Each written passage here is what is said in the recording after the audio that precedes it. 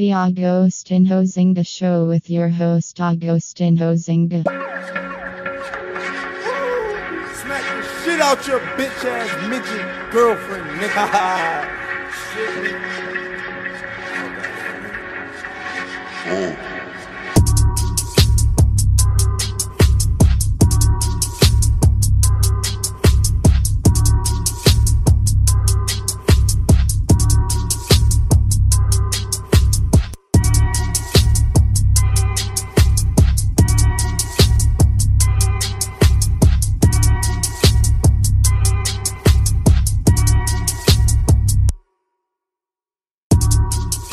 Hello there and welcome back to the Agostinho Zinga Show with your host Agostinho Zinga, and this is episode number 628. That's 628 of the Agostinho Zinga Show with your host Agostinho Zinga. I hope you are doing well wherever you may find this lovely jubbly pod. How am I? Pretty well, all things considered. I'm a little bit bummed because this weekend I was meant to be in Berlin, so I was meant to be flying out this Friday, but unfortunately other things have come up. Other life events have probably pushed that back for a considerable time. Maybe I'll have to go in the new year sometime, maybe before March. Hopefully, fingers crossed, that can be done. But I was really looking forward to this weekend's lineup, man. The lineup is so bleeding good, and it happens also to be the 18th birthday of Berghain. And you know how much I love that place. I speak about it ad nauseum on this pod to the point where I'm pretty sure I've lost some listeners because of it, but I don't care because I love that place. So that's a little bit of a bummer, but apart from that, I can't complain. I'm in good health. I'm in good spirits. I'm drinking loads of waters. I'm doing some green juice here and there. I'm drinking loads of cold brews, and I'm enjoying my time on this spinning ball going at 150 miles an hour. Probably faster than that, but you get the drift. You get the drift. So randomly today, I was just thinking back to the game the other day between Portugal v Switzerland, where Portugal eventually won 6-1. Pretty, I think, run-of-the-mill performance. They were able to dismantle Switzerland, even though they made quite a few considerable changes, or none more so than dropping Cristiano Ronaldo. And there was a lot of fervor, a lot of kind of, panic about it, a lot of talk on media about it and stuff and whatnot, which makes complete sense considering the profile of the player. But I'm just thinking about it from the point of view of Cristiano Ronaldo and how it must be affecting him mentally, and how difficult it must be to kind of get your head around the fact that even though your brain is able to tell you, or even though your brain is intuiting how to do certain things and how to respond to certain scenarios on the pitch and where to be in certain areas of the field, your body or your legs just can't do the things that your mind can do. It's just one of those unfortunate things that happens to athletes over the years. You just see them slowly but surely not deteriorate, but they basically can't compete at the level that they were prior, or they can't perform so at the level they were prior. It's just one of those kind of sad realities of life. Unfortunately, we all age, and I think in athletic it's probably more brutal because for the most part you spend a very concentrated period of your time, being the best in the world, being looked at as some sort of gladiator, as a superstar, as somebody that teams can rely on. Franchises and clubs and organizations and even countries, cities are going to bank some of their, financial expectation off the back of your signing, and then slowly but surely that importance slowly wanes. The phone calls don't get answered with the same level of enthusiasm as before. The critics start coming out ready to sort of tear you down, and now you're in a position where you're having to kind of sober and quite cold look at your career and make the necessary adjustments in order to kind of proceed. And for whatever reason, it seems like Ronaldo's more than ever, or more than most players out there, has found it very, very difficult to accept where he is at the moment. I don't think it's any of a surprise, especially me being a fan. I think if you followed his career from the beginning, you would know he was always somebody that didn't really take well to being dropped. He always wanted to play every single game, every single minute. And if you really consider the way he plays, his playing style, the position that he played in at the time on the wing, the flair that he had, the skills, the speed, he was considerably robust in his ability to kind of avoid long-term injuries. He was never really injured, I can't think, for a very prolonged period of time. And if he was, he'd always try and rush back and try and display how, freakishly athletic and strong he was compared to other players, in the same way that Ibrahimovic would take pride in coming back off of a really debilitating knee injury and showing that he could still perform at the highest level despite all those kind of niggling injuries he's had over the years. And Ronaldo's kind of been the same sort of guy. So he's always kind of put himself forward to play. he's always been available to be picked, and he does not respond well to getting dropped. He's like the complete opposite of Donny van de Beek, who at the moment Man United is going through a bit of a troubling time and probably needs to move more than anybody. But Donny van de Beek, a lot of people would say, I would say specifically, that a lot of the reason why he's at the position that he's in now in United is maybe because he's not assertive enough on the pitch and maybe off the field. He kind of allows his football to do the talking, but nowadays you kind of have to do all the stropping and the moaning and the complaining and the using the media as a tool in order to kind of further your message and to, to basically to basically dictate the narrative or to craft the agenda, wherever it may be. You kind of need to use that these days in media to kind of keep yourself, in front of the competition and to make sure that your name isn't being slighted out there, because sometimes public perception, especially in a court of public opinion, can really go a long way to sort of writing the narrative of who you are as a person. And sometimes you don't want that to happen, especially if you're a professional athlete. And I feel like Ronaldo does the complete opposite. He doesn't take it lying down. He's going to come out and make a stand and make a comment, sit down and interview Piers Morgan, wherever it may be, for a strop. And I feel like throughout the entirety of the Switzerland match, it felt like to me, even though he presented in a Piers Morgan interview, that he didn't really care about how he was received by United fans or maybe by the pundits and stuff for his behaviour in terms of leaving the stadium early and whatnot and throwing a shop on the bench. It felt like he didn't really care, but I felt like after that Piers Morgan interview, with the reception that he kind of received from professionals far and wide and people outside of the kind of sycophants that are his fans on Twitter and social media and whatnot, I think it was a bit surprising and maybe somewhat sobering for him to see so many people basically say, hey, we get what he means, but he was still out of line for doing X, Y, and Z.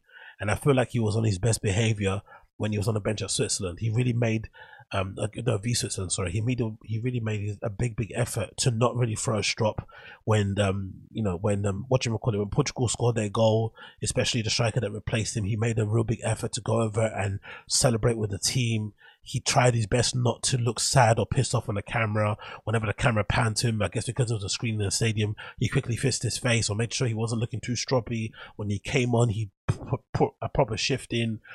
He obviously was trying to score really, really hard, which he always tries to do. But I think even now it was probably, really on his mind, especially with the striker that replaced him scoring a hat-trick. And he went out of his way to kind of be in his best behavior. After the game, he did the same thing. But you could kind of see underneath all that, if you've played team sports long enough, you know the dynamics of a club, the dynamics of teams, the kind of, the type of personalities you kind of come across, and when somebody is trying to act like everything's okay, but deep down they're absolutely boiling. They are red hot. And I feel like Ronaldo was in that sort of state. So it's a good thing that, Portugal were able to win that game by such a big margin. So there is no room for him to really throw his toys out of the pram.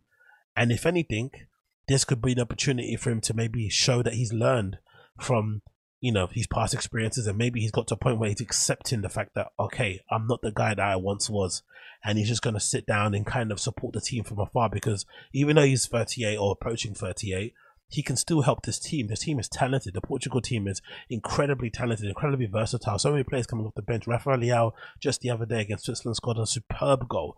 The commentators were saying it was a deflection, which they always love to say, but it was an absolutely incredibly cold goal in the top corner. Left the keeper completely stood still, and they clearly got a lot of options to come off the bench. I think Ronaldo, a Hungary now, supporting the team to come off the bench and give the opposition more trouble and more problems to kind of keep him under breast on, because he's not going to be able to run, he's not going to be able to move as fast as he did previously before, but he can still finish. So if you come on with 20 minutes to go and you've got someone like a Ronaldo in the box, more than likely he's going to be able to put those goals away, especially if he's got the bit between his teeth. So I really do hope, as a fan of his, that he does kind of realize that, hey, I'm not the guy that I once was. Let me just support the team, especially it being his national team.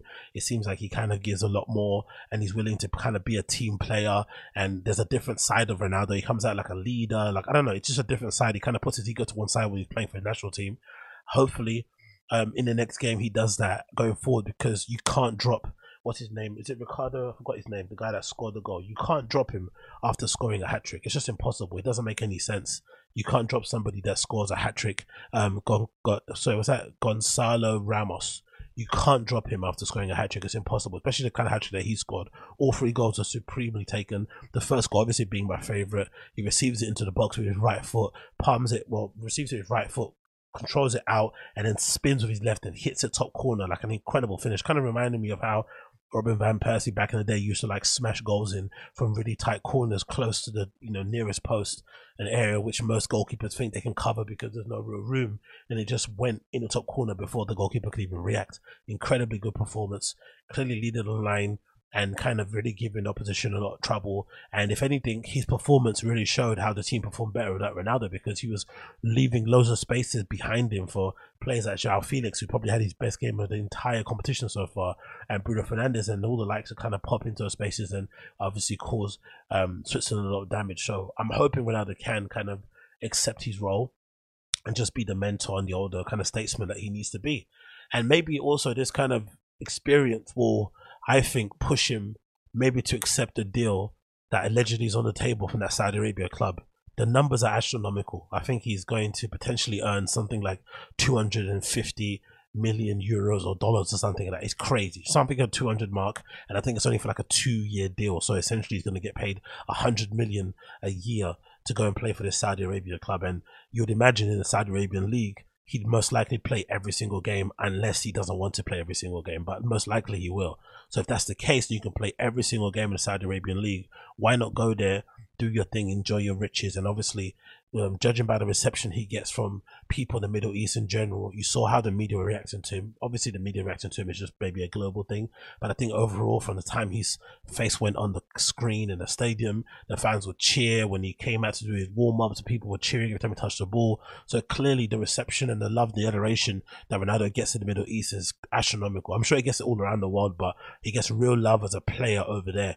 And they won't necessarily care if he's not at his former powers. The fact that he's there and he can maybe knock in a couple of free kicks here and there during the season is going to go a long way to kind of entertain the fans.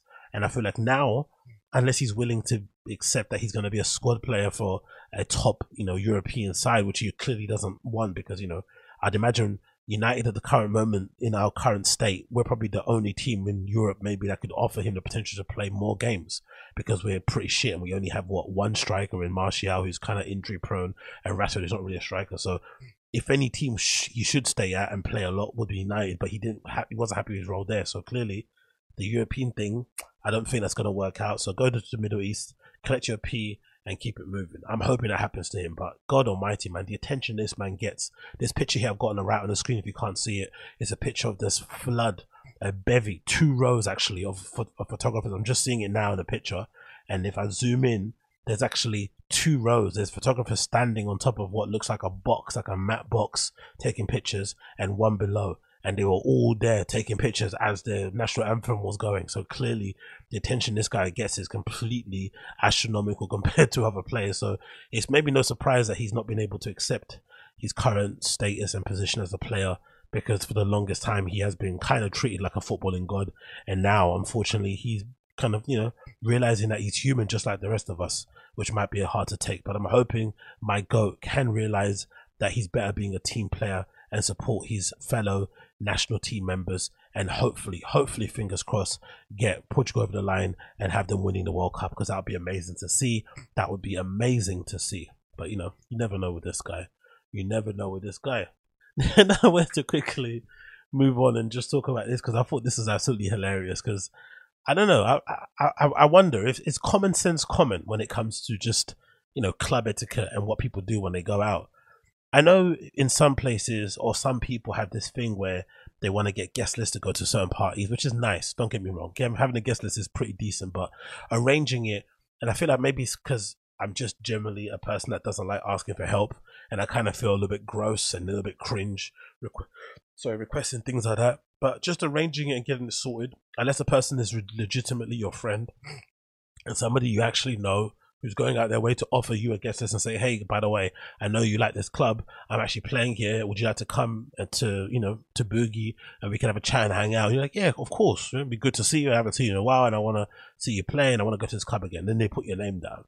But I feel like reaching out to people specifically to get on the guest list just feels a little bit gross, feels a little bit slimy.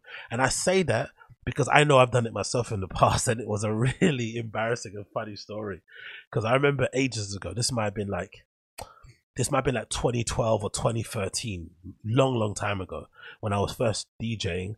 I got a chance to play at some art gallery, like an after party at an art gallery somewhere in Shoreditch. And that was when I was used to play on a flipping controller. That's how long ago it was, right? So I used to play on a controller, and then I went to go and DJ at this art gallery, and I was the only person playing in the beginning. And then little did I know that flipping Crystal Clear, the world famous DJ and producer, was playing after me. He was at the main attraction at this art gallery thing. I forgot. I think it was an art gallery thing or some sort of party in Shoreditch. And he was playing after me, so it was me, little old me, and Crystal Clear at the party. And at the event, he was really nice. As clearly as some of you probably would know him, he's a pretty decent dude, comes across very well on the internet. And we were friendly at the event, shared a couple of words, and I think we maybe shared some other words on social media, but that was it. But obviously, Agostinho, in my head of being naive, I assumed those little words were a sign of friendship, were a sign of kinship. Oh, we're brothers now, we're boys. And then I hadn't spoken to this guy in like, I don't know, maybe a decade. I swear to God, right? That's why I know he's cringe. So I'm going to tell you this. I'm going to be honest. And I remember I haven't spoken to this guy in a decade. So that happened in like 2012 or say 20. I don't know what year. Just let me say it's a long time ago. Then a decade goes by, and I then randomly, I think I was, yeah, that's it. Randomly, I think it was one of my occasions where I went to Berghain. It might have been 2019, 2017 or something, somewhere around that kind of age, somewhere around that year range. And I was like, oh shit, Crystal Clear's playing. I didn't know he was playing. So I was like, oh, let me ask him for a guest list, because I'd never been in a guest list at Berghain. I was, I wonder what it's like when you go in that other queue over there and you stand on the side and you get a little head nod and you go through and you get a stamp. You don't have to pay up. Oh, that'll be pretty cool, isn't it? And you get something special. I don't know, maybe you go for another door. I don't know, whatever I was thinking. So then I go and message him about it. And obviously I get left unseen. And then I remember quite soon after, what happened? Either he tweeted something that was a bit of an indirect, or Instagram post that was indirect.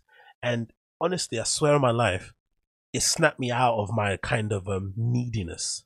It's very strange. I think that happens a lot with people, because I feel like sometimes when you're requesting stuff from people and you're kind of trying to suck value from them, all you see is that they're like a value vending machine. You don't actually see the need and the want and the request that you're placing on them. You just see what you can get from them.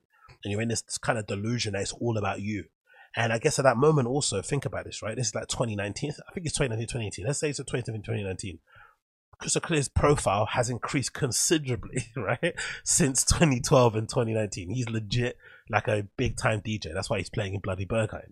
So, maybe he was with me at the fucking Shoreditch after parties and whatnot and gallery events. Cool. But then he way surpassed where I was at by the time 2019 came around.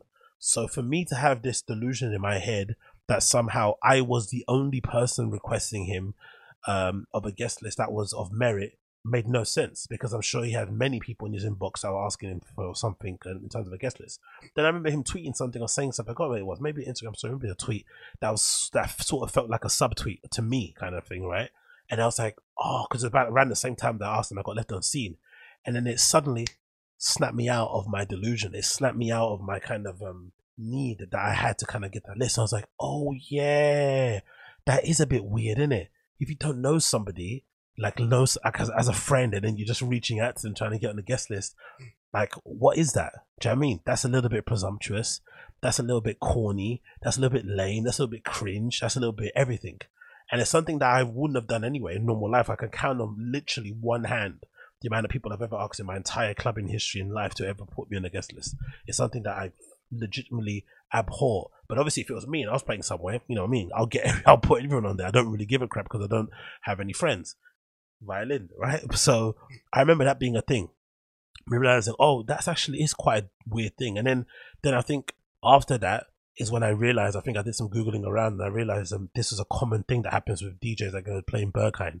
Because I guess it's a big, it's a legendary club, and everyone wants to kind of get in. And obviously the guest list kind of guarantees you entry. And a lot of people assume if you reach out to a DJ who maybe let's say profile isn't the biggest, you could just get on their guest list because, you know, no one knows who they are, which is ridiculous to think that, because you're placing all this importance and you're assuming that no one knows who they are, even though they're playing one of the biggest clubs or the most famous club in the world. It's just the irony is really, you know, is not lost on me, or probably lost on others, but now that I see the light, it's not lost on me. And I remember reading up and then thinking, oh, right, this is an actual issue a lot of DJs face, like just getting random DMs from people. Again, don't get me wrong, I've met the guy once, but we are no way, shape, or form friends. Just because you played at some art gallery with somebody 12 years ago doesn't mean that you got, you know, any right to tell them, oh yeah, would you mind lending me a $5? Because essentially asking for a guest list is like going up to a stranger and asking for a tenner, or DMing somebody that you met ages ago, 10 years ago, for a tenner. Would you ever do that? Probably not. So it's the same level of cringe. So it's funny when I stumble across posts and people talking about the whole rules around the guest list stuff, because I'd imagine for the most part, if you are going to get on the guest list, especially in a place like Berghain, the whole premise behind it is that you don't pay. It's like you're a guest of the DJ. But obviously, if you're smart, you just maybe drop the people that are going to do the searching, or the entry people, like a tip or something. Maybe you give them €10. Maybe you just give them the €20 just because the guest list entry, just paid them whatever the entry fee is, because the guest list ensures that you get in. So that's just like a little thank you so much for getting me in, because I don't understand people who go to clubs with just enough money to get drunk and get high. Go to a club if you've got money enough to tip and to buy your drugs and do your drinking, but don't go there just with like, I've only got €10. Like, you're an absolute psycho, people that do that. I don't know how you do that, how you survive, but good luck to you. But I would imagine if you do that, the worst question, imagine if there's any, what's the worst question you could think of after you ask somebody for a guest list? Like, imagine you go to somebody you don't know, you met them 10 years ago and our gallery that doesn't exist anymore in Shoreditch, and you ask them, and now it's 10 years later and you ask them for a flipping guest list and they legitimately probably don't even remember who you are. It's been so long. And then what's the worst question you can ask after that? Follow up. I'll tell you, the worst question you can ask is, can my friend come? Can we put my friend on the guest list too? I would imagine most people, you know, now I won't say most people, I'd imagine some people would go out their way, if you ask them, to maybe just put you down as a +1, because they'd assume you're going to come with a friend. Because the last thing they want also is for you to just tag along with them and be standing next to the booth like a weirdo, just watching them play. They want you to just leave them alone and do your thing, and then you can meet each other later in the toilets, whatever it may be. But imagine asking somebody for a guest list, and then the next question you ask to follow up on that is, oh, can you get my friend on there as well? It's a +1. Actually, could you do a +2? And then you reply really late to the names, all that sort of stuff. I don't know. I think people's neck and people's lack of shame is really incredible. Like, I can honestly say I didn't put two and two together. I honestly didn't know it was going to be a bad thing when I initially asked. I just assumed, oh yeah, I know this guy. And I was in my delusion of like, yeah, I'm the most important person in the world. And also, to be fair to me, I legitimately thought I was the only person that asked. And then it was only doing a couple of Googles around that I found forum posts of people posting. I found people on Twitter and stuff saying, especially DJs complaining, because, you know, they love to complain on Twitter, essentially saying, oh, all these weirdos inboxing me about guest lists, like, leave me alone type of thing. I was like, oh, it is kind of weird, isn't it? Asking someone you don't know for a guest list. It's legitimately hilarious. But to be fair to the people, myself included, I think the only reason people do that for the most part is just a desperation to get in. Because, you know, I've been out there most recently, just in June, having to wait outside in the queue in the cold for 4 hours. Don't get me wrong, it wasn't that cold in June, don't get me wrong, but still, I had to have my parker on, and we were waiting for 4 hours, and I think that was the kind of replacement Club Sylvester for the last year's one, and it's not fun, especially when you're like, you know, you're seeing tons of people getting turned away, because it's one thing when you go there, I've been there before, when it's really rammed and they're only letting one in, one out, and the queue's not moving at all. No one's leaving, no one's getting in. That's kind of like a collective, okay, cool. It's like when everybody gets fired in a company. You can't take it personally. I mean, it's kind of easier to take if it's just everyone and not just you. So when you're in a queue and no one's moving, no one's getting in, it's okay. But you're in a queue and it feels like it's moving, like, you know, every hour, but you're seeing mad people getting turned away and everyone's cutting the queue. It's just horrible. So I think that I think everyone that's been to that club or has been to a popular nightclub has had those experiences where you've been waiting outside for ages. It's probably worse when you're at a really crappy cocktail bar that's also a nightclub and you have to wait for, like, you know, more than flipping, I don't know, flipping 1 hour, that's already horrendous, right? You're on some cobbled street with your shiny shoes, hurting your soles of your feet, and you're having to wait outside, and this bouncer's clearly letting all these hot girls in before you, and these guys with money, and you're just standing there with your 50 euros in your pocket hoping to get in. But it's even worse on your Berghain because the door's there, you will see all the music, the flipping lights through the window of Panorama Bar. You're like, oh my god, please, please, please. So I think that kind of drives people to be desperate and to kind of do things they probably wouldn't do if they weren't so desperate. Like, desperation and thirst can really turn somebody goo goo gaga, and I know that for sure. But I think in general the etiquette should be, if you are trying to ask, or the unwritten rule should be, etiquette and unwritten rule should definitely be, if you're gonna ask someone from a guest list, I don't recommend it, don't ask people for guest lists in general, unless you know them. Just go and pay your money and go early enough. Like, I've been plenty of times to the Berghain early, like legitimately I queued up like Saturday 10 p.m. so I could get in. Do you know what I mean? Like, be the first people in, and the flipping club is legitimately empty. It's a really nice feeling to see. You're in the main room and you see it flooding slowly but surely. It's absolutely incredible to see. By 1 a.m. it's absolutely packed. But just go early enough. You know what I mean? You don't, I mean, especially if you're on holiday for the weekend, what's the need of trying to go there at a cool time? Especially if you're on your own, just go down early enough, hang out, feel the vibe. But at least you get in early, and or if you get rejected, you get rejected early, you can make your plans to go elsewhere and you don't have to wait in the cold for ages. But if you do ask for a guest list, allow asking for the +1. If they put the +1 down, or cool, but just assume there is no +1. But don't, go there and be like, oh, you can have a guest list, you get it, and oh, next message, by the way, one more thing, can I put a +1? Like, that's real CUNT behavior, in my opinion. But what do I know when it comes to that stuff? And then the other thing I was thinking about that I thought was really kind of bizarre and something that needs to kind of be said that probably shouldn't be highlighted, but hopefully people just kind of know.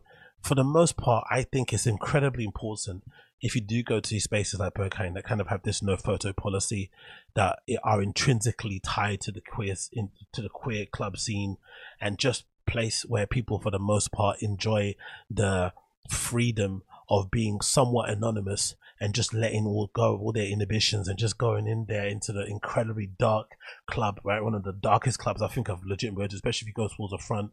The last thing you should be doing or thinking about is, oh, if I bump into somebody who I don't know, a celebrity, should I be taking a picture or reporting back and kind of writing reports and, giving people a heads up as to what happened? I know it happened already with flipping Elon Musk and whatnot, with him being in a queue, fair enough, and get rejected. But I think if you're in there, you owe everybody that's in there a kind of sense of privacy, to kind of, or just a sense of kind of whatever that behavior that you do outside when you see a celebrity, you should not do that when you go in there. You should leave people the F alone. Just leave them alone to enjoy themselves.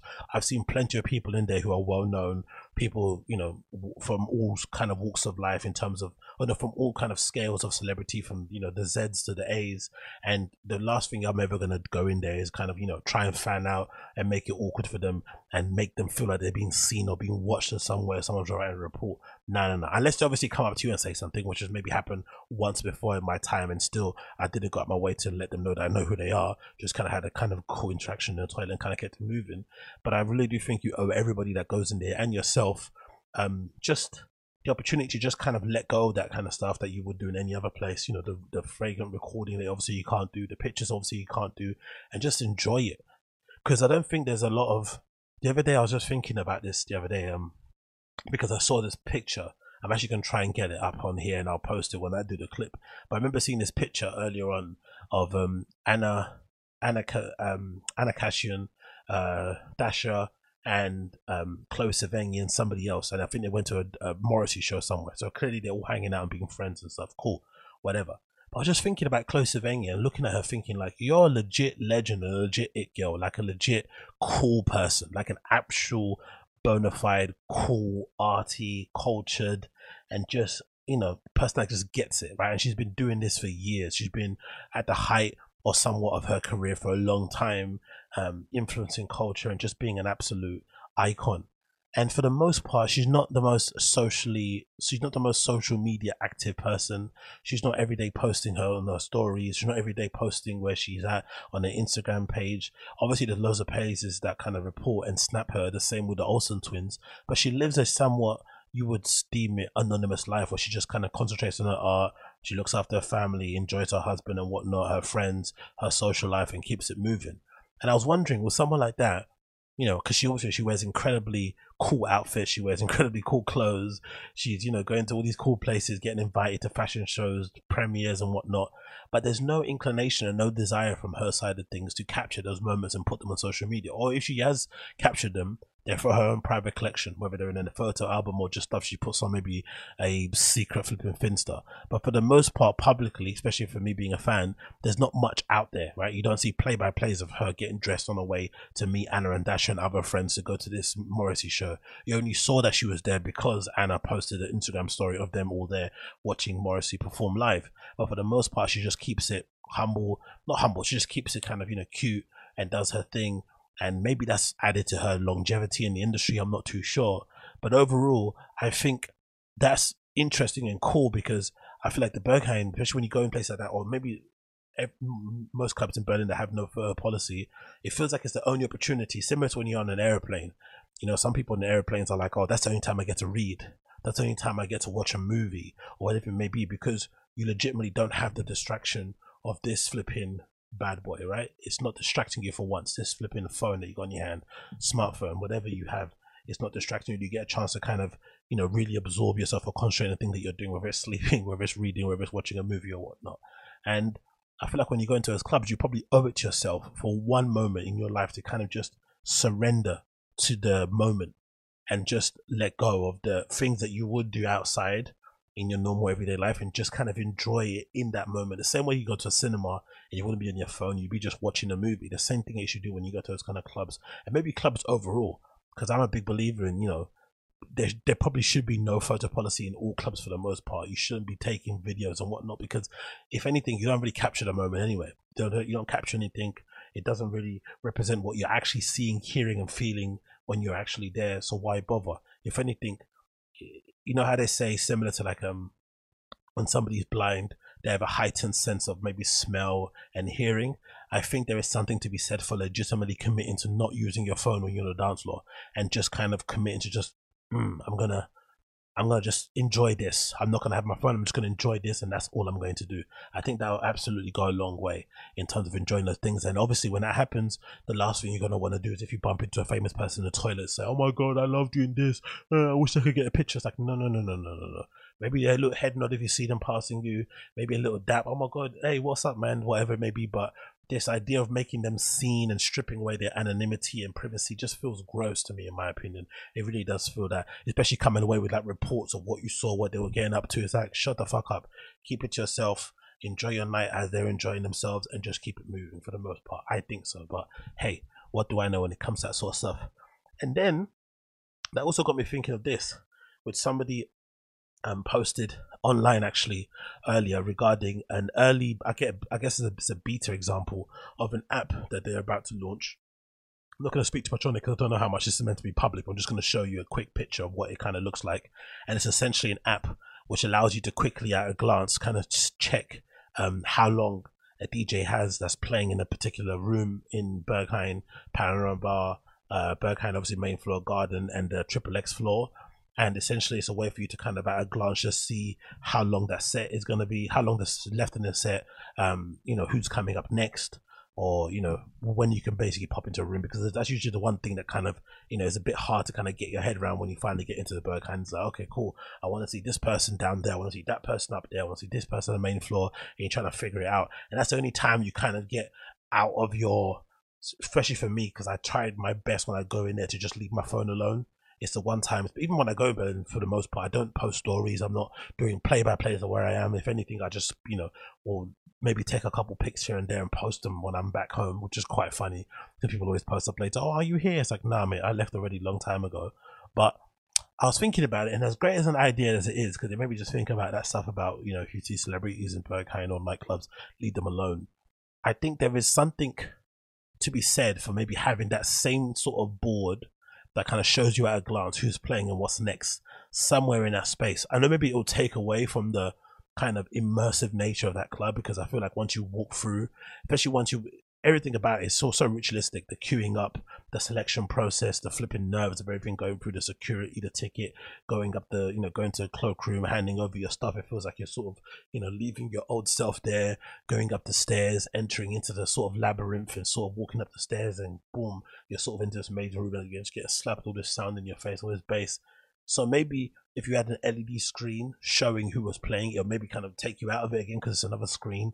You recognize it as a screen, and automatically you take out your phone, you want to take a picture of it or something. I don't know, something will happen. But I feel like maybe there should be a center point somewhere where everyone could just at a glance see, okay, who's playing, and then you can go and play, instead of having it be an app. I know everyone's using their phone anyway, but I think that might be more beneficial, because I'm not too sure if I want to have an app.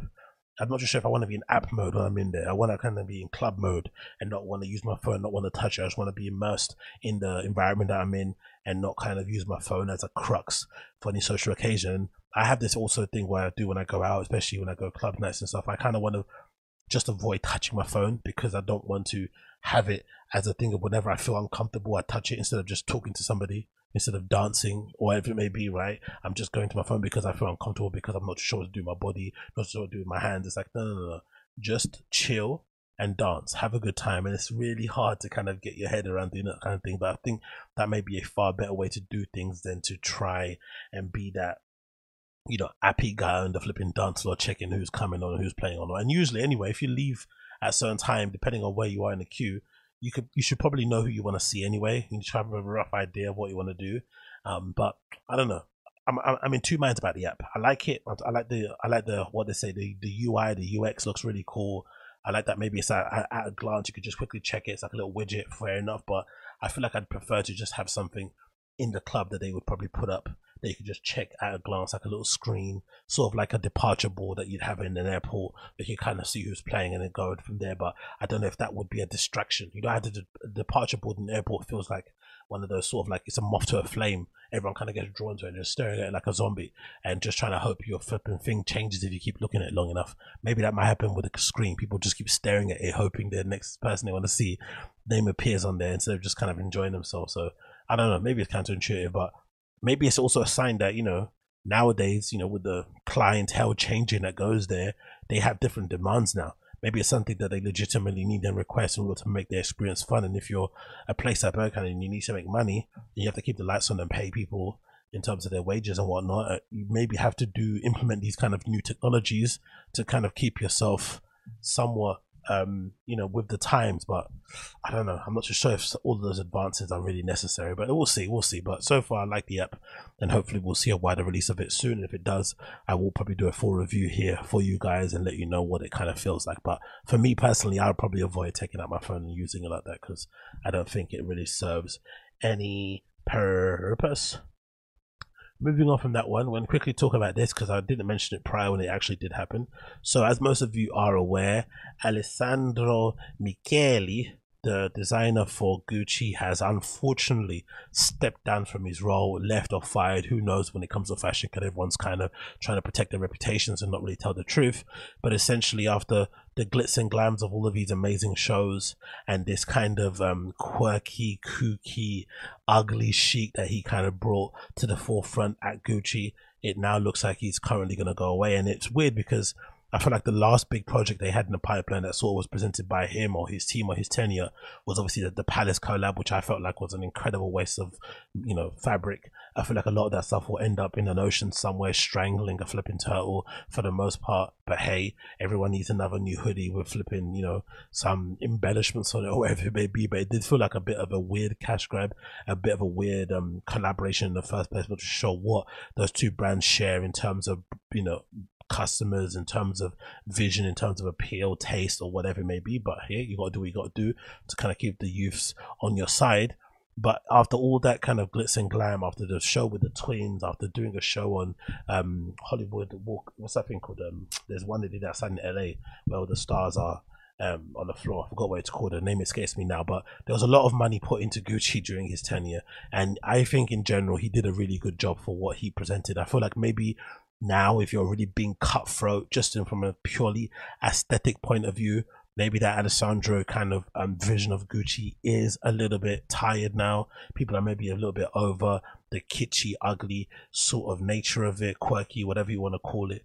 Maybe they need a bit of a refresh, but I still did think, he did an incredible job in terms of awareness of Gucci, in terms of, mostly I'd say in terms of appeal when it comes to a customer.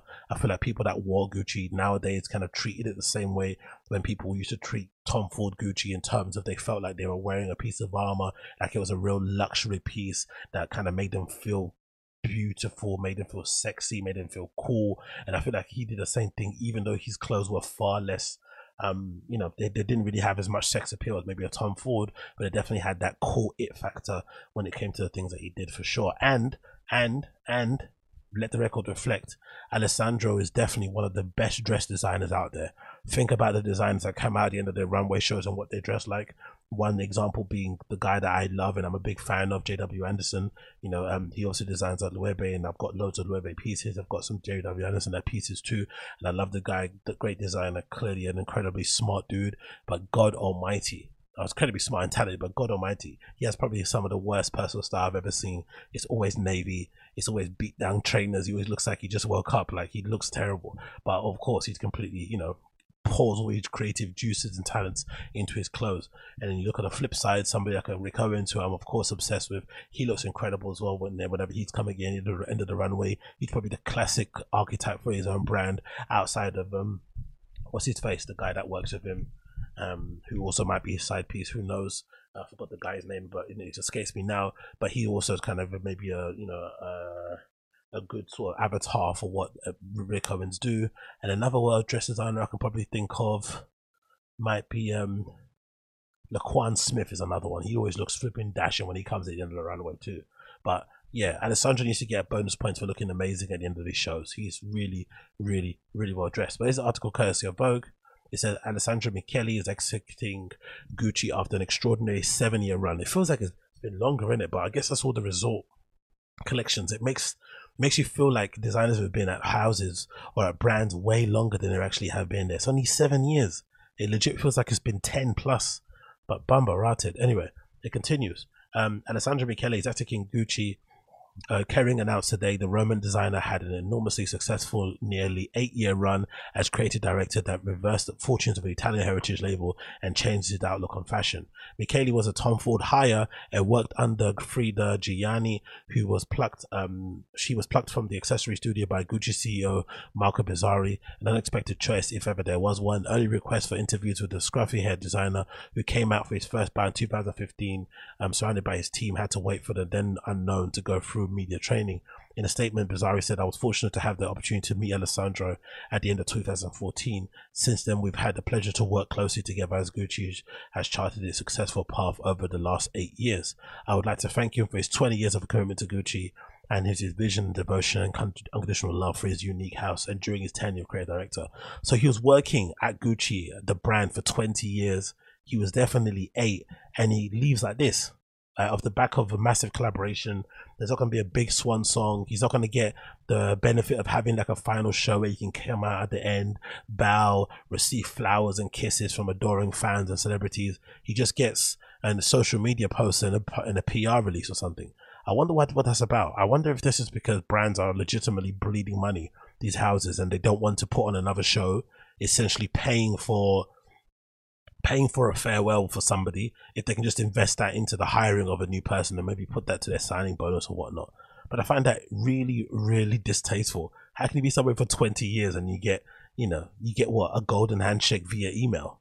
Or maybe all your logins stop working one day and then you don't get the opportunity to kind of have a public farewell in the same way maybe you had like a public introduction.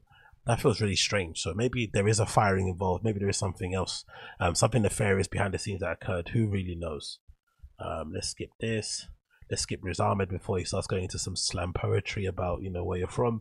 Continues here. Says if Michele was if Michele was a shy or reluctant frontman at first, he made it an instant impact.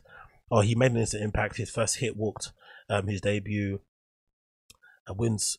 his first hit walked his debut women's runway for Fall 2015. That season's kangaroo line loafers had Gucci's familiar horsebit hardware, but otherwise announced that Michele would be taking the label in a more eclectic, eccentric direction. That's what I'd say, eccentric instead of being kooky and whatever else I was saying. Look at that. I wonder what flipping, what's his face is going to do. What's his name again? Jared Leto. He's probably going to be distraught because he was a big advocate of flipping Gucci. He loved Gucci just as much as flipping Kanye loves flipping Balenciaga and Demna. He was always wearing that stuff to the point where you felt like he wasn't just getting stuff sent to him.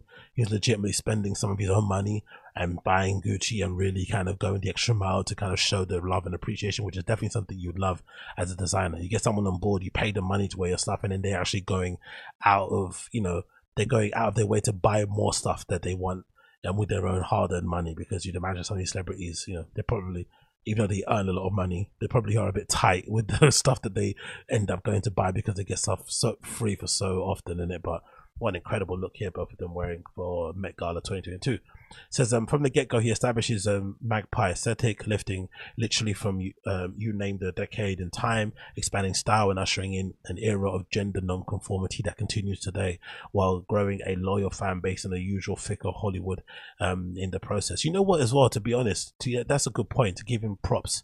That non-gender conformity thing, or that gender non-conformity thing, was really cool, and he did it in a really kind of matter-of-fact, casual, non sort of bells and whistle type of way. There wasn't a big announcement, there wasn't this huge manifesto. It was just him sending clothes down the runway that looked like it could be worn by a man or a woman, right? Simple as that. There was nothing else in between. It was just like whatever, in terms of a masculine, feminine look you went to go for, but there was no real clear line between what was men's, what was women's. And I loved it just in sometimes just a subtle introduction of a really high heel on a loafer, or some really tight trousers, or a little crop top, or some lace, little things here and there that kind of gave you the idea that, hey, that top could actually look good on a woman, it could actually look good on a guy also. It continues. Michelle's singular vision seduced the likes of Jared Leto, Michelle's doppelganger, Dakota Johnson, Billie Eilish, Harry Styles, whose collaboration with designer Ha Ha Ha recently arrived in stores. But yeah, Harry Styles is definitely someone going to be distraught too, because he loves Gucci. He's always head to toe in that. His stylist is always putting him in some fresh looks for that, also with his tour. In him, perhaps they saw a kindred soul. He studied costume design at Rum's Academy of Costume and Fashion, and in any case, he cultivated a tight-knit group. His Gucci family was a merry band of artists who wore their hearts, sometimes literally on their sleeves. That maybe explains the whole theatrical nature of Gucci shows and whatnot, and how extra they were, and how, the extra theatrical. And also, I wonder if this kind of basis, or this kind of training as a costume designer, similar to what Matthew Williams was prior, right? Matthew Williams used to be a costume designer, if I'm not mistaken, for Lady Gaga when they used to date back in the day, which is basically his first introduction to making clothes. So that, you would imagine maybe led eventually to, weirdly enough, to Bin Trill, that then led to Elix, and then led to him doing obviously Givenchy at the moment. I wonder if there's something about doing costume design where you're having to kind of invent these costumes essentially for a particular show, whatever it may be, or particular performance, out of your out of thin air, maybe taking inspiration from some fashion pieces, but you kind of get your 10,000 hours there, and you're working really to tight deadlines. You're having to nip, edit things, cut things, trim things, maybe cut and sew things, maybe cut and paste things. I wonder if that is part of some of the special sauce, some of the the extra level, the guys who maybe don't do conventional fashion training in terms of doing an MA, in terms of a BA doing, fashion design or whatever, maybe a pattern cutting, maybe doing costume design might be a good way into it. I'm not too sure, who knows? But anyway, me comparing Alessandro Michele to Matthew Williams is definitely going to get some people hot and bothered anyway. But hey, continue. Michele had a flair for rule-breaking hookups. There was a full 2021 hacker project with his caring stablemate Demna for Balenciaga, which I think might have spelled the end of collaborations for me. That might have been where I I'm tapped out with these collaborations. I'm done, because I thought that was god awful. There were some bags that were pretty decent as well, but for the most part, I thought all of it was horrendous. And some of it, and for the most part, I think, similar to what that Gucci, like I said, Gucci and Paris would probably end up the same way. That Balenciaga and Gucci stuff hasn't aged well. You look back at some of the stuff now, and it looks really, really, really crass. And I think the same thing will eventually happen to that Palace and Gucci collab, I'd imagine. Who knows? I'm just an idiot. I don't know what I'm talking about. Early in the pandemic, Michele enlisted the director Gus Van Sant to create a short film set in his hometown of Rome, indulging his love for movies. When he was taken to task for lifting from the Harlem Cartier Dapper Dan, Gucci went into business with him, and it was during his tenure that the company launched a Vault, an online resale project to rework treasures from the labels Jet Set, Heyday, and e-commerce Imperium for the on-the-rise designers that won the seal of approval. Among them, Colleen Strada, Hillary Tamroy, whatever her name is, Bianca Sanders, and Rui Zhu. To be fair, the Dapper Dan stuff, as great as I think that was, there was a lot of pressure there, and I think Gucci probably had to do the right thing, especially when you consider all the bad press that was happening around Dolce & Gabbana. I think that was also around the time RIP to flipping George Floyd when he was murdered, I'm pretty sure. So there's a lot of social pressure around for these brands to do a lot of recognizing of what you'd say minority voices in their overall brand legacy and success, and kind of bringing them in and sort of kind of giving them jobs and helping them out that way, instead of just kind of having them be, customers on the outside in and not really taking part or contributing in any kind of meaningful way. So as great as it was, I kind of felt like their arm was twisted and they kind of were put in a position where they were sort of shamed into giving Dapper Dan a role. But I still like that he got the recognition regardless, because the last thing you want is somebody like that when they're gone to then suddenly get their flowers. But it was good to see them get embraced, Dapper Dan especially, to get embraced by the fashion industry, now in real time, and we could all see it and the record could reflect. His most prolific collaborator was partner Giovanni Attilli, who drafted what have to be fashion's most scholarly, if sometimes impenetrable, show notes. The full 2018 source material, Donna Haraway's Cyborg Manifesto, helped produce one of Michele's most memorable shows for the house, complete with models carrying lifelike replicas of their own heads. The collection was a metaphor for how people construct their identities with the help of the machines and other non-natural additions. We are the Dr. Frankensteins of our own lives, Michele said at the time, but he is the most human designer of these deeply ruminative romantic. So anyway, I'm not gonna read the whole thing, but you get it. Some great ambassadors there. Lady Gaga clearly wearing it and making it look amazing. I'm just curious as to what happens next with someone like that. If you're working at Gucci for 20 years and you're the head designer there for flipping nearly 8 years, what do you do now? Especially if it feels like you kind of got fired. I don't know why, because I felt like, for once, if there is a fashion brand out there where I believe the sales numbers, because for me, I'm one of those people that don't believe the sales numbers. I think they fob them a lot. Similar to like the music industry when it comes to first week sales. I think there's a lot of fobbing and faking of the sales numbers, personally, for me. Even if the companies are publicly listed, I just don't trust the numbers. I'm not too sure why. Maybe because I live in the metropolitan city of London and I go out a lot and I don't really see a lot of people wearing the stuff that they purport to be selling a lot of. But if there's one brand I do see a lot of people wearing, especially regular schmegular people, it's definitely Gucci. I feel like Gucci's definitely done well in terms of whatever influencer marketing they've done, whatever cool factor that they have, people legitimately feel like wear Gucci the same way they wear Balenciaga in actual IRL. So I wonder if that being the case, if it was a firing, because why else would you let go of someone like that unless you legitimately thought to the higher up? Because it seems that these board members have got their finger on the pulse. If they were able to pluck flipping Alessandro from where was he working at, accessories, and give him that role, somebody that was completely unknown who had to do media training, it shows that they got their eye on the ball. So it's clearly a board that knows Wagwan. So maybe they were noticing the shifting sea change. They were seeing how things were going, like, you know what, let's get in front of this before this goes really tits up, and let's get him out here now at the top, or whilst he's currently at the top, sort of thing, and then we can kind of move on that way. Because the last thing you want is your brand to kind of bleed dry and stagnate over a very short period of time. You don't want to die, from 1,000 cuts. You just want to, cut it off as soon as possible. But I wonder what he wants to do next. What would you do? 20 years working for one brand and then 8 years leading it. Do you go and start your own thing? I don't know if that's really worth his hassle. For as much as I'd like a lot of these guys to start their own thing, talking about starting their own thing, where the hell was Phoebe Philo, for instance? What the hell happened to that return? There was a big kerfuffle about that, press releases, getting her own namesake brand. I think it was meant to be backed by LVMH, if I'm not mistaken. And we haven't seen one iota of a real piece that kind of showed us that she's actually back. So I wonder if, the day-to-day struggle and hassle of being a designer, the amount of resort, like I said, I was surprised it's only 7 years he's been at Gucci.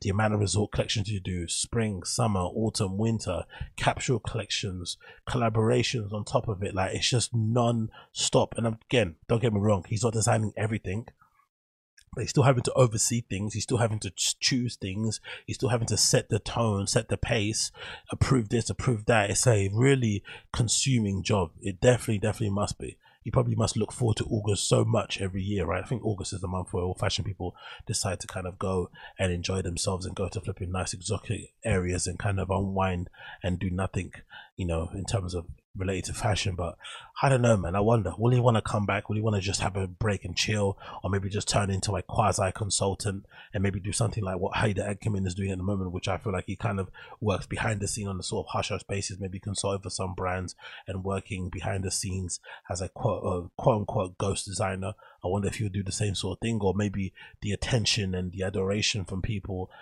in media and public is just too much, and you can't turn that faucet off, and you just want more and more of it. He's going to get under that tap and start sucking on that celebrity tap and kind of put his own thing out. Who knows? But safe travels regardless on this next journey. Alessandro, you did an amazing job at Gucci. I enjoyed watching your shows. Legitimately, Gucci shows are one of the only shows, maybe apart from Rick, Balenciaga, and a few others and maybe GmbH that I actually watched. I enjoyed watching the shows, maybe even Prada shows, but for the most part, he definitely had good shows. I enjoyed every single one of them. I love the fresh approach to the casting. I love that nothing was try hard. The gender non-conformity just happened. The casting being diverse was just a thing. It wasn't part of like something that they're waving in the air. They just kind of lived it. They breathed it. And I feel like the people that actually wore it and were kind of quote unquote influencers in it really made the brand look even really, really cool when they actually wore it. So big up Alessandro. Absolutely amazing work. Hopefully you're going to do bigger and brighter things going forward, my friend. And obviously we have to talk about Mr. Raf Simons. Raf Simons deciding to close down his brand after 27 years. 27 years. Absolutely crazy.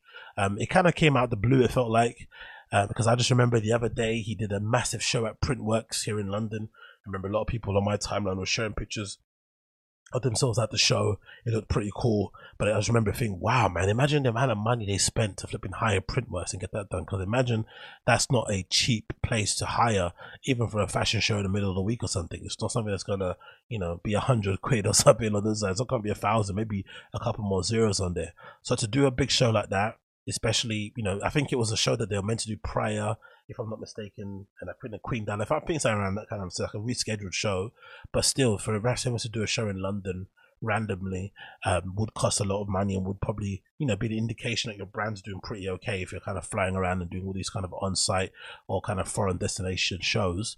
Or maybe it isn't, because I felt like Bottega Veneta did the same thing, right? When they did a show in Berghain, and then soon after, Daniel Lee got fired. So maybe it's kind of like a bit of a curse in fashion when you do these like location collections, or these location shows, like how Dior did recently, the show in Cairo and Egypt. Maybe it's a bit of a bad omen to do those shows, because soon after you're gonna end up kind of shutting down. But this came out of the blue for me personally, because I always felt like, Raf Simons has that weird thing where, again, it's a brand that you don't really see a lot of people wearing out in real life, but it has a lot of cool cachet behind it.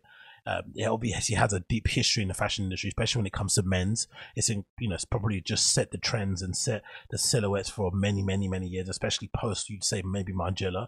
And I felt like maybe with the amount of people you see wearing it on social media, maybe more archive pieces, the fact they don't see people wearing it in real life, it had this weird kind of draw where I felt like Raf Simons, for the most part, got away with maybe murder. I felt like a little bit, because I felt like towards the end the designs weren't as interesting as when he first started. I felt like before he was really, really, pushing boundaries and setting trends every single collection, sometimes very subtly. Sometimes it'd be, again, the Riot collection that everyone kind of knows, and then it would be something very, very subtle where there'd be a lot of kind of monotones.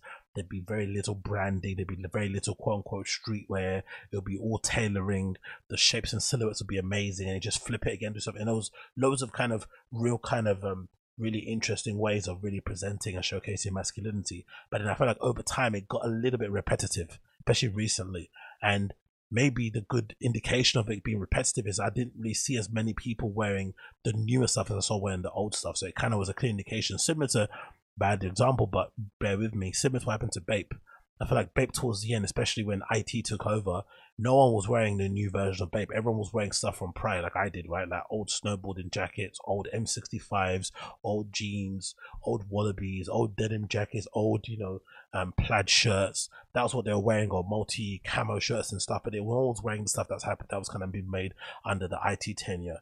I don't know what happened. Again, I'm always curious with this stuff, because I think maybe Raf Simons hasn't had the drop off as drastic as flipping Riccardo Tisci at Givenchy, or Riccardo Tisci, sorry, at Burberry. But I'm really curious to find out as to what happens. I'm sure people in the industry would know more, so who are really close to this stuff. But what really happens when a supremely talented designer who at one point was doing amazing suddenly turns into, you know, something not amazing. Like, you know, the stuff that Riccardo Tisci was putting out of Burberry was legitimately offensive to his own legacy, not to us.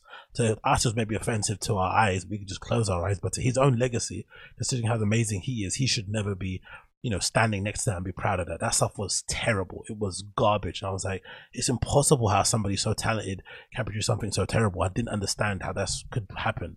And maybe Raf Simons wasn't drastic fall off, but I did feel like recently the stuff wasn't as great. So maybe it's not that great of a surprise, but maybe still off the back of that Printwork show, it still felt like it came out of the blue. So, you know, I'm going to read a bit of this article here with Vogue that kind of describes a bit more in detail.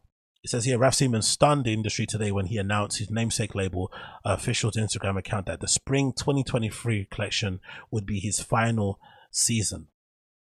The show, staged during London's Frieze Art Fair, turned into a rave after the last model took their turn on the catwalk. Amazing. Simons launched his brand in 1995 after working as a furniture designer and interning at the fellow Belgian Walter van Beerdok's design studio. It's incredible, right? Two people who absolutely hated Virgil.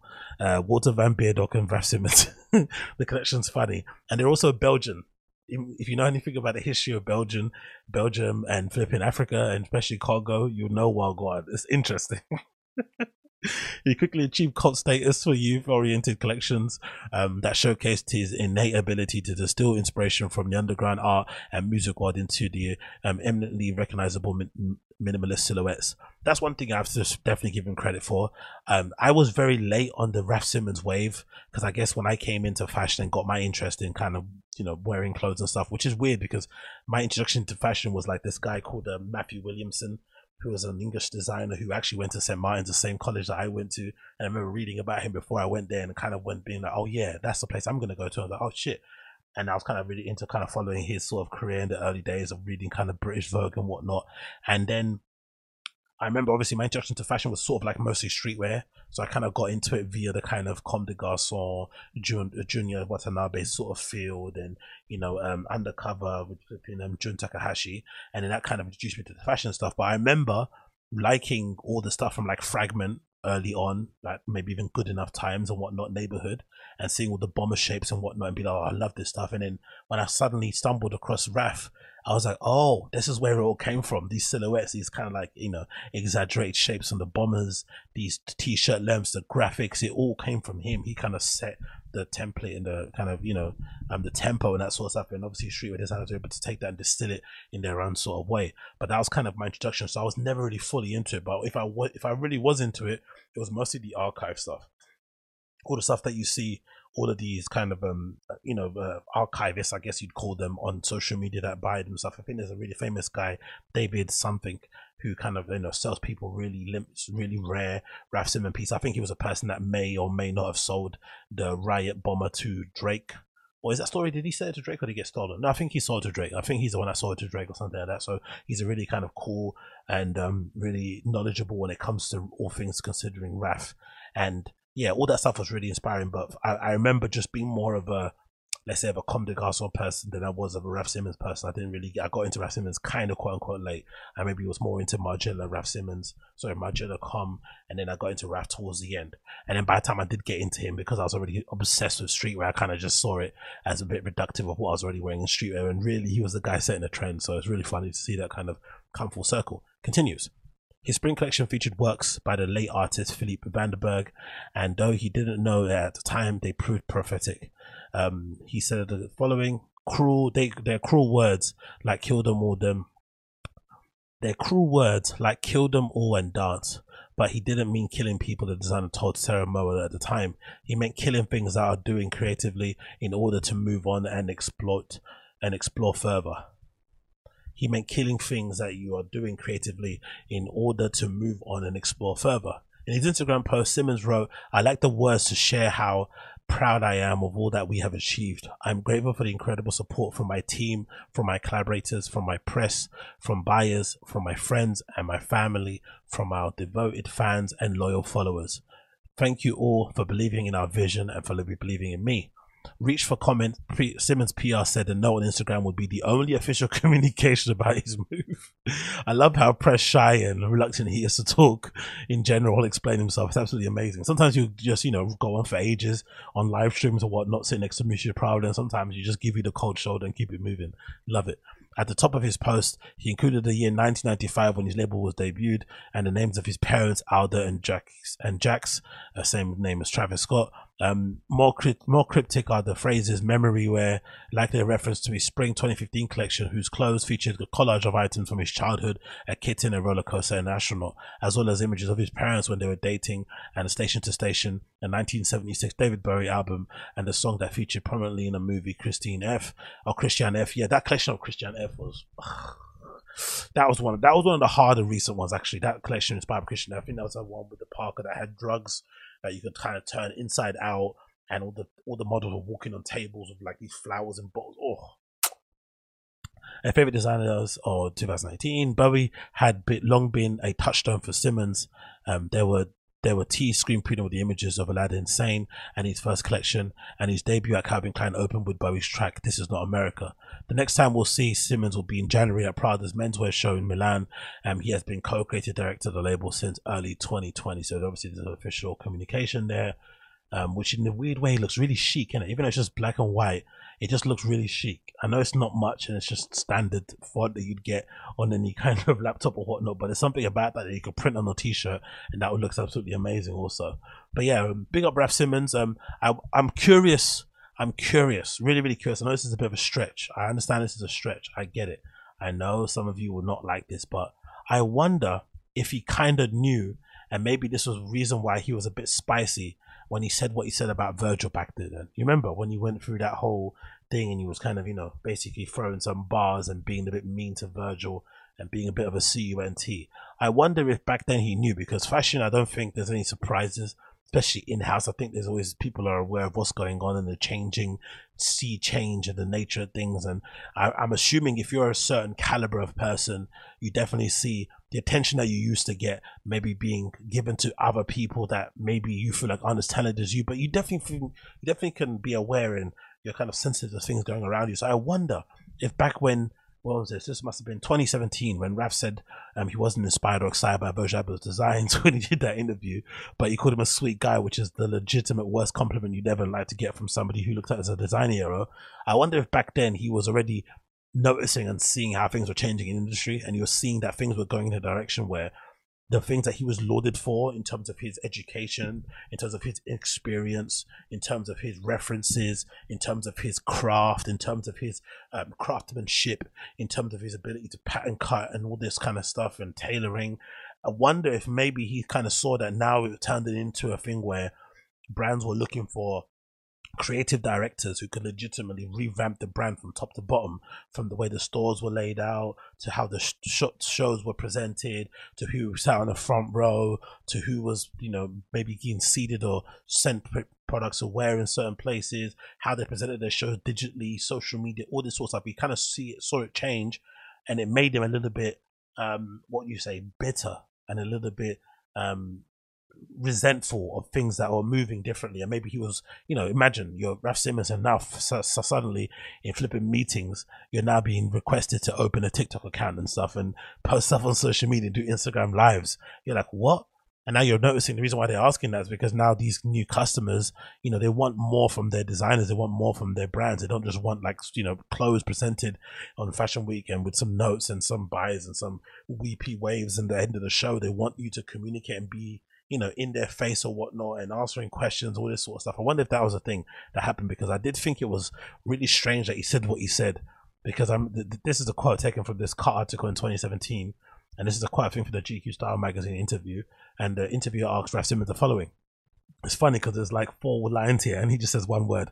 He says the following question: there are some designers now, and I'm thinking of Virgil Abloh, Off-White, Demna at Vetements, Gosha Brzezinski, Jesus Christ, man, Demna and Gosha definitely got bad reps now, who are connecting with the youth through fashion in a new way. Are there any young designers say that inspire or excite you? Yes. You heard the name Virgil, it's like, and it continues. Anyone in particular? Not Off-White.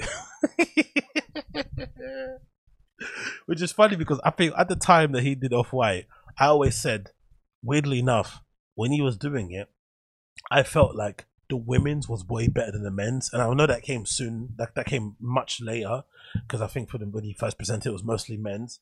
But I felt like Off White necessarily, it kind of felt a little bit all over the place. But maybe that's because he was trying to find his feet early. Off White, but I still felt like there was clearly an idea of building a fashion house. He wasn't just trying to do a brand. He was legitimately trying to. I always had the idea that Virgil was trying to maybe emulate what flipping John Takashi was doing at Undercover, because I feel like Undercover is sort of like that. It's kind of like a house or a label that has no real defining theme that ties it all together. Maybe you could say futurism and sci-fi, and maybe avant-garde. I don't know what you could describe it, but I feel like John Takahashi gets the option to just start from a blank canvas every single collection that he puts together. There is no kind of theme that ties it all together. Maybe there is, I'm not looking close enough, but I think from early John Takahashi, from like the early Scab Jean collections and all this sort of stuff I used to check out back in the day in Shooter magazines, so stuff that he does on runways and collaborations he did with flipping, Uniqlo, they're all just kind of new, fresh stuff, like just every season, new stuff, fresh stuff, fresh.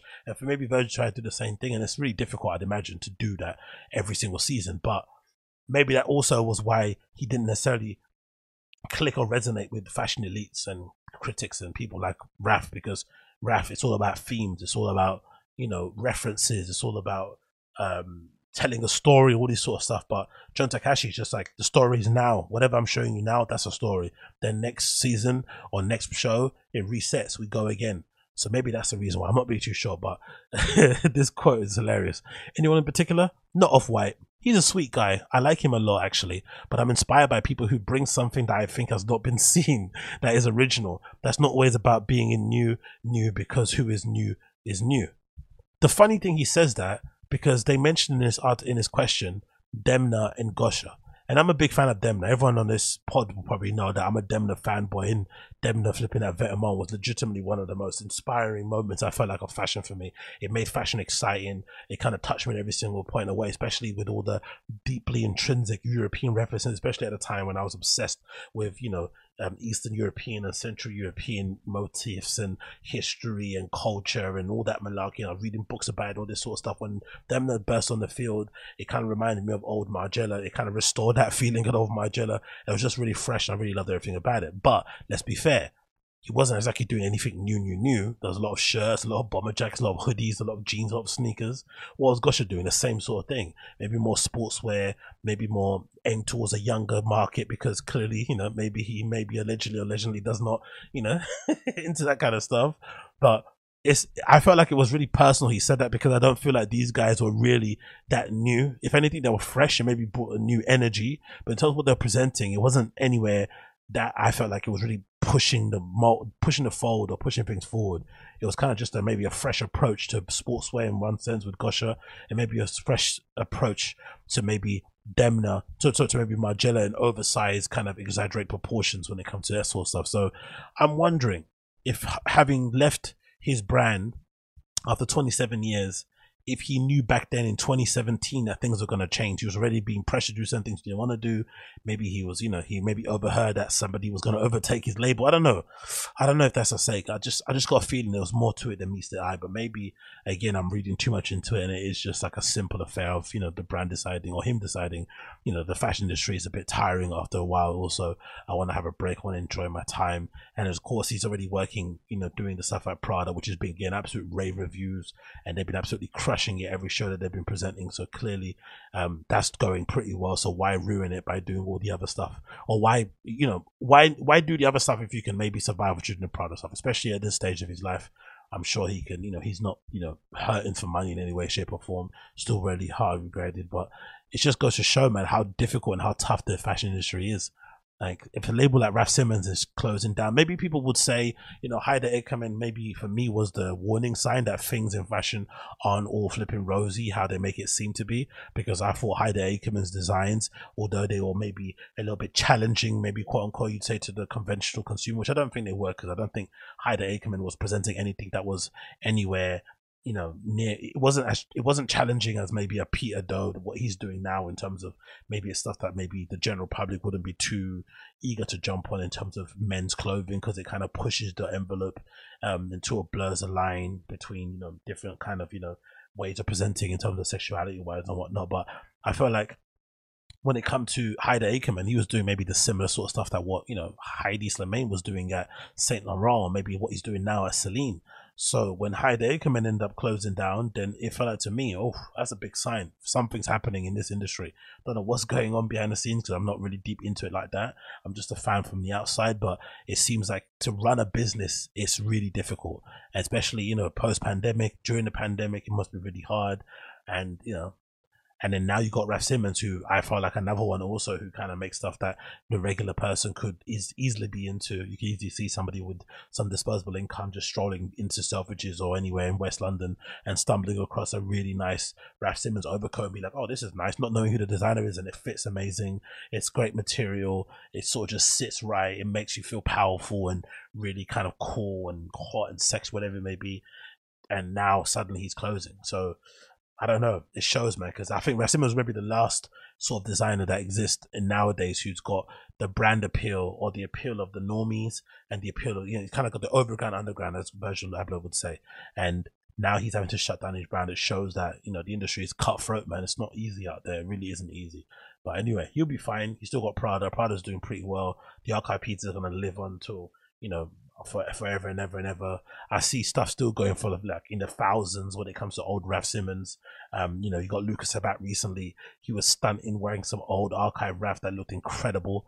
I actually put a picture up on that as well, so you can see what that looked like. He was absolutely stunning, making that look amazing, and he's a really good flag bearer for that. The Ian Connor guy, he's also somebody that kind of stunts a lot on that old flipping Raf Simons and makes that look so competing. So if all those guys are out there still pushing, the legacy and the flipping archive of Raf, and there's archivists that exist obviously that's selling old pieces to celebrities and whatnot, and that's still got a bit of cachet behind it, I think sure it'd be okay. Recently I saw a picture of flipping what's his face of Drake taking a picture inside his massive walk-in wardrobe that looks like my whole entire apartment, and if I'm not mistaken, he was wearing a Raf Simons Riot bomber as a layering piece over another jacket. Like he was just wearing just one, like what you used to do back in the day, you wear like a bomber underneath a massive, maybe like an overcoat or something. That's what he was doing with a flipping Riot bomber jacket, which at last showing I remember seeing going for like 100,000 on Grail or something, and maybe it's kind of sad, maybe 50 grand, but it's a 50 grand hoodie that he's wearing as a flipping Carhartt thermal. You just imagine. So clearly the appeal of Raf Simons is going to live on and on. So maybe he might end his brand, but his influence will still live on forever. So big up Raf Simons, and I'm eager to see what he does going forward. And then I think that's it. I think that might be it of the show. I don't really want to waste too much of your time. Oh, actually, no. Let's talk about this actually quickly. Let's mention this. So the last thing I want to quickly mention is the Denim Tears collaboration with Stussy.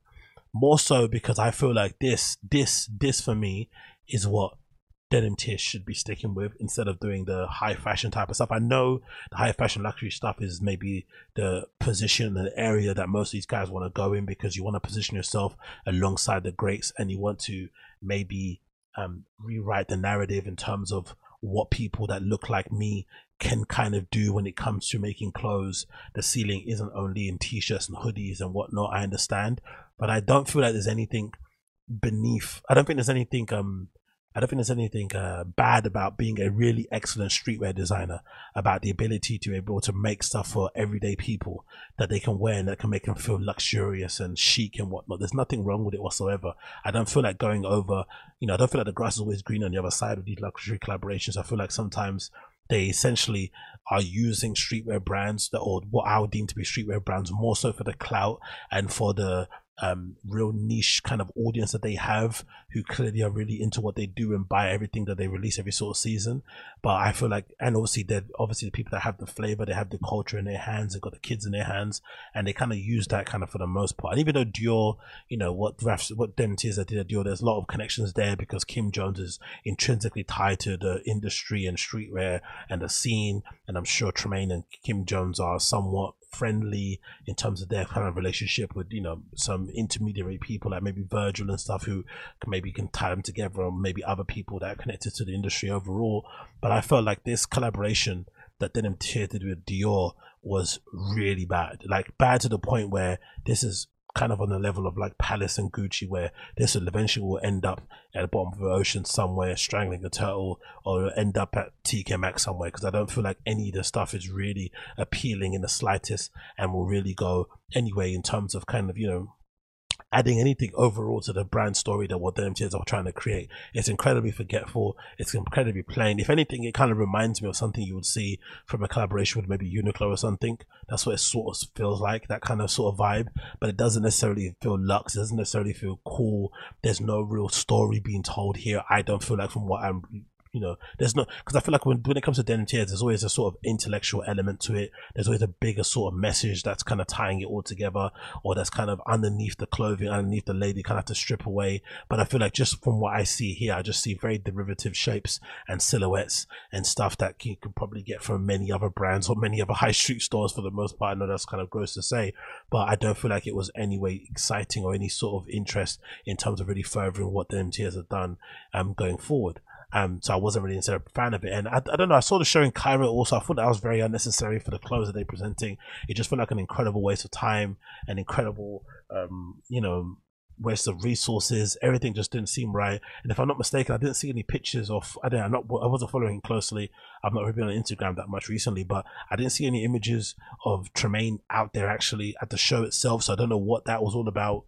It felt like, what was it, a capsule collection that came out of the blue. Maybe it's, I won't say it's a bit too soon, but maybe in doing an entire collection, maybe it wasn't the best look. Maybe if there was a couple of pieces that were interwoven into the main collection, that might have made sense. Maybe this is a couple of bits. That's actually a bad indictment. If this is a couple of bits, this is a lot of bits. This is a lot of pieces. There's a lot of SKUs included in this. I'm not necessarily a fan of this in the slightest whatsoever. And yeah, I didn't see him at the show. It felt a little weird. I just didn't like it at all whatsoever. The shoes I thought were horrible also.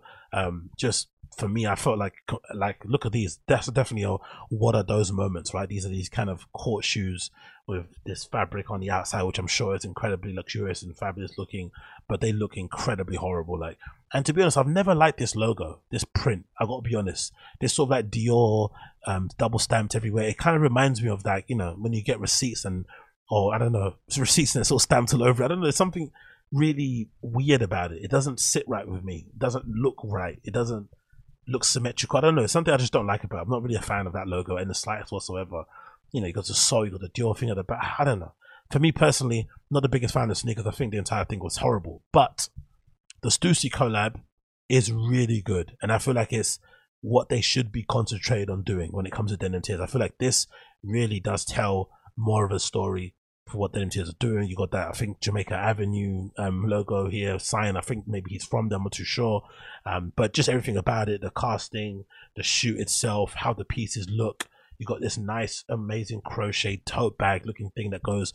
For me personally, again, this touches my soul because I've always been a real stickler where whenever I buy tote bags, usually, or whenever I get who buys them? Whenever I get free tote bags, what I usually do is I snip off the straps and I connect the straps on either end on the opposite side so that it kind of creates a more of a longer strap that you can put crossbody. Because I feel like whenever you wear, especially being a big guy like myself, I feel like you can't ever wear tote bags in a chic way. I feel like you can only wear a tote bag chic over your shoulder like a handbag if you've got a very slow, slim or very narrow kind of shoulder. And obviously I've got big sort of flipping lamb patty flipping shoulder, so it doesn't really sit that well. So the best way to wear, I feel like a towel, is to snip off the straps on either side and sort of tie them, or you can stitch them together and maybe kind of make them short if you want to with a hairband or whatnot, and then you can sling it over the top like a sort of like a messenger bag type style thing. And I like what they did with this crochet bag, similar sort of vibe, so I love that. And obviously it's in the same colors, if I'm not mistaken, as that David Hammond's American flag, if I'm not mistaken. Is that the same colors? I think so, maybe not. But I also really, really, really, really like the Reef logo with the Stussy on it. I think that's with the double S's. There's a kind of shadowing, I feel like, underneath it. It looks really cool. See if I find the picture. But I feel this logo looks absolutely incredible, like this, with this kind of border around it, or this kind of drop shadow on the outside. It looks absolutely beautiful. I think this sits really, really well. And you know, the color, the wash of the denim jacket is always perfect. That cardigan looks really great also.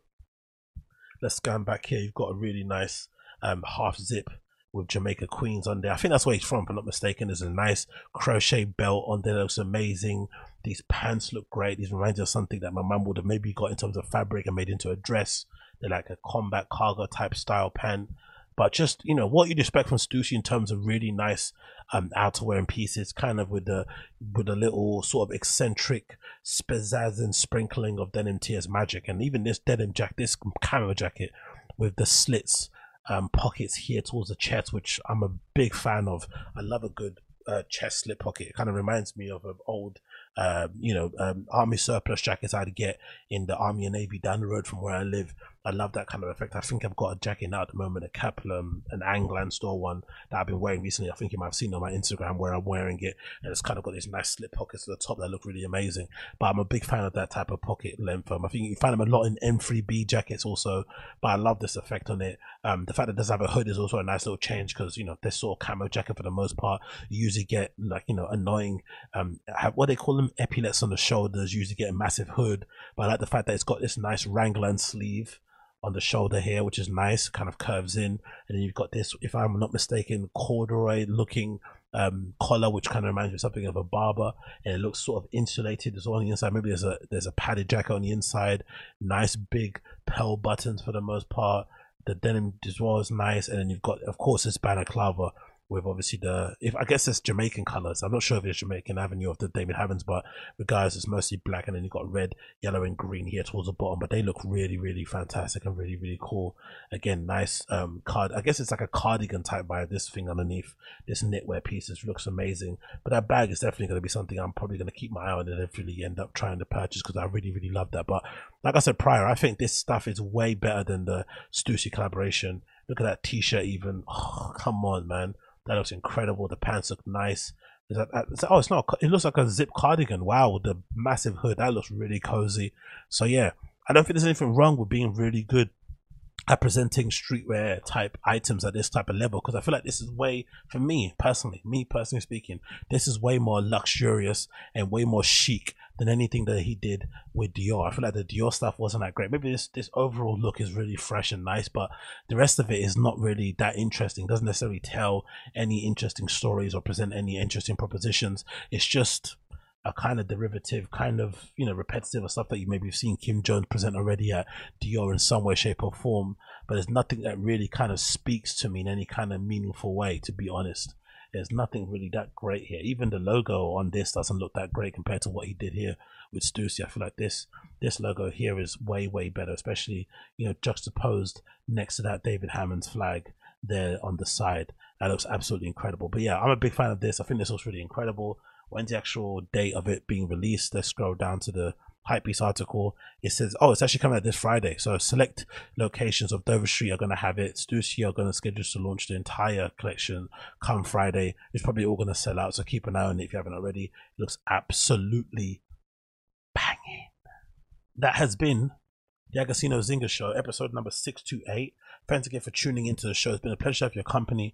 If it's the first time checking me out, you know what to do. Smash the like, hit subscribe, and all that malarkey. If you listen to the podcast app, all you have to do is click the main website link in the description if you want to find out more information regarding myself. That's www.agostinozinga.com. You can find information regarding the Patreon, regarding my social media links, regarding the podcast itself, the YouTube channel, all that good stuff, my DJ stuff, everything you want to find out regarding more, my blog, you can find it at www.agostinozinga.com. And then that's it really, and I've got nothing else to really kind of update you guys on apart from that. So thanks again for tuning in. I'll see you guys again very, very soon. Take care, be safe, listen to the audio podcast. You'll find my tune of the day playing for you just underneath my voice here. You can probably hear faintly coming in, and then you hear it kicking when I say peace. So peace. Au-delà de la souffrance,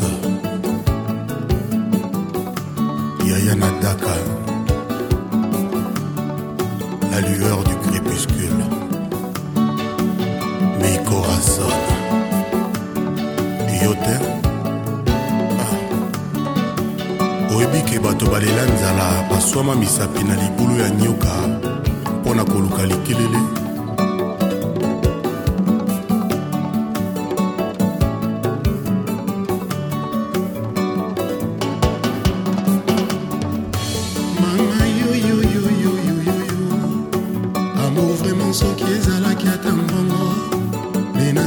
miko atoyo ya bibende we makasa eluti ngai motuya amour vraiment soki ezalaki linkonda nde nalukango na rythme meya nde nazwata 10% ya amour na pesa epai ya miko ekenda sans espoir de retour azongisanga ria ngai mandola mawa amour miko na rythme ya patapata mama yo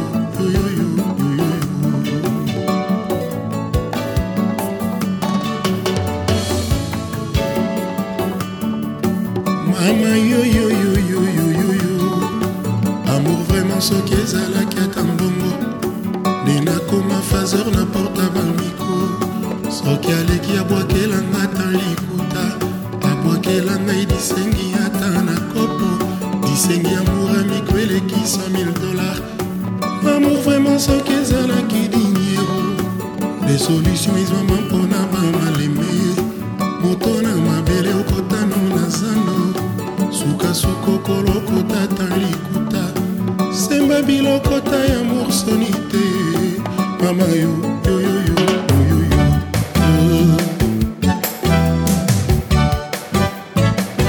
Transco Fret Express Pierre Chamba Chalet Chamba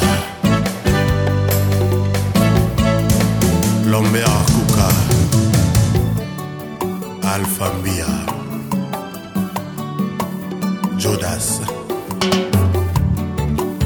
mama yo yo yo yo yo yo yo papa est-ce que vraiment olingaka maman est-ce que vraiment olingaka papa est-ce que nga vraiment naza fruit ya polingo na beti ntembe pe naza komituna est-ce que eza te mpo l'amour nga na pesa epai ya miko ekoma kosala ngumba yango azomona ngai te mpo ngumbango ezipinga amour pourtant oyo miko azongisinga katangu baba mekaka van kosomba eleki yango nebele yanga amour mawa mama yo yo yo yo yo yo mama yo yo yo yo yo mama yo yo yo yo yo yo Richman Ansi